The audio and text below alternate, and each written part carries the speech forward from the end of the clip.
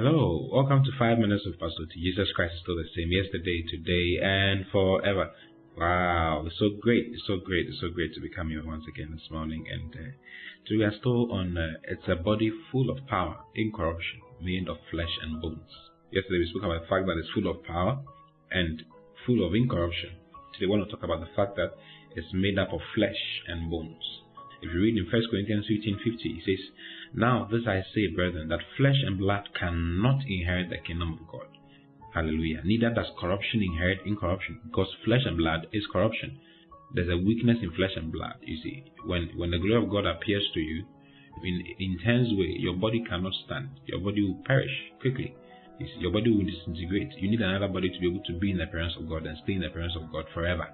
When Moses wanted to see God's face, God told him, "Listen, if you see my face, you will not live." So God hid him in a cave and passed before him, and he saw God's back.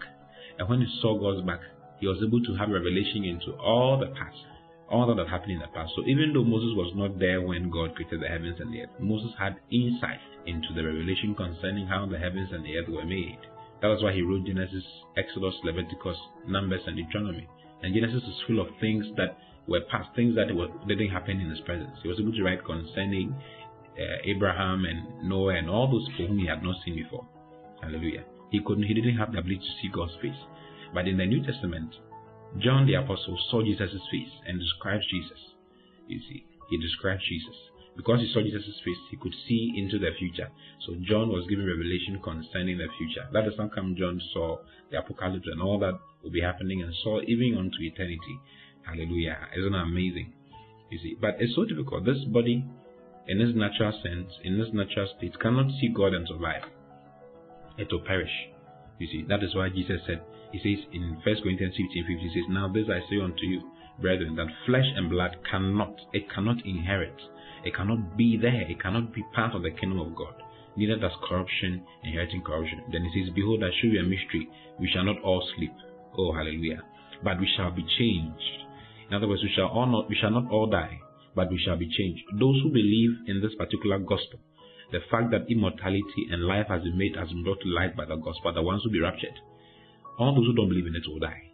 But those who believe in it will be raptured one day, because their belief and their faith in that will go to the extent that they cannot but walk into eternity, just as Enoch walked with God and walked into eternity. Hallelujah. He says, "Behold, I show you a mystery. We shall not all sleep, but we shall all be changed. In a moment, in the twinkling of an eye, at the last trump, for the trumpet shall sound, and the dead shall be raised incorruptible, and we who are alive shall be changed.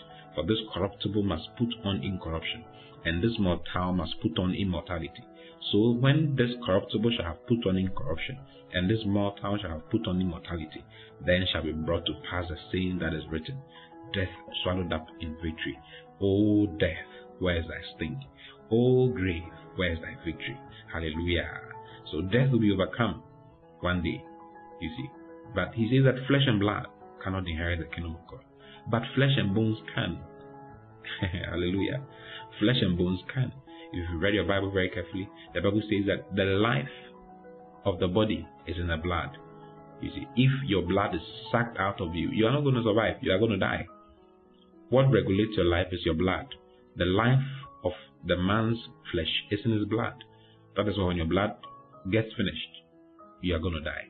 Jesus, when he died, was drained. His blood came out. It is his blood that he took to the heavenly holy of holies to make atonement for you and I, and to obtain eternal redemption for you and I.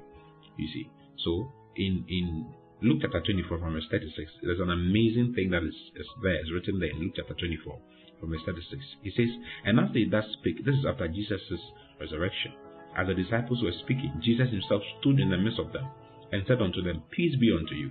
But they were terrified and affrighted, and supposed that they had seen a spirit." You see, they supposed that they had seen a spirit. "And he said unto them, Why are you troubled? And why do thoughts arise in your hearts?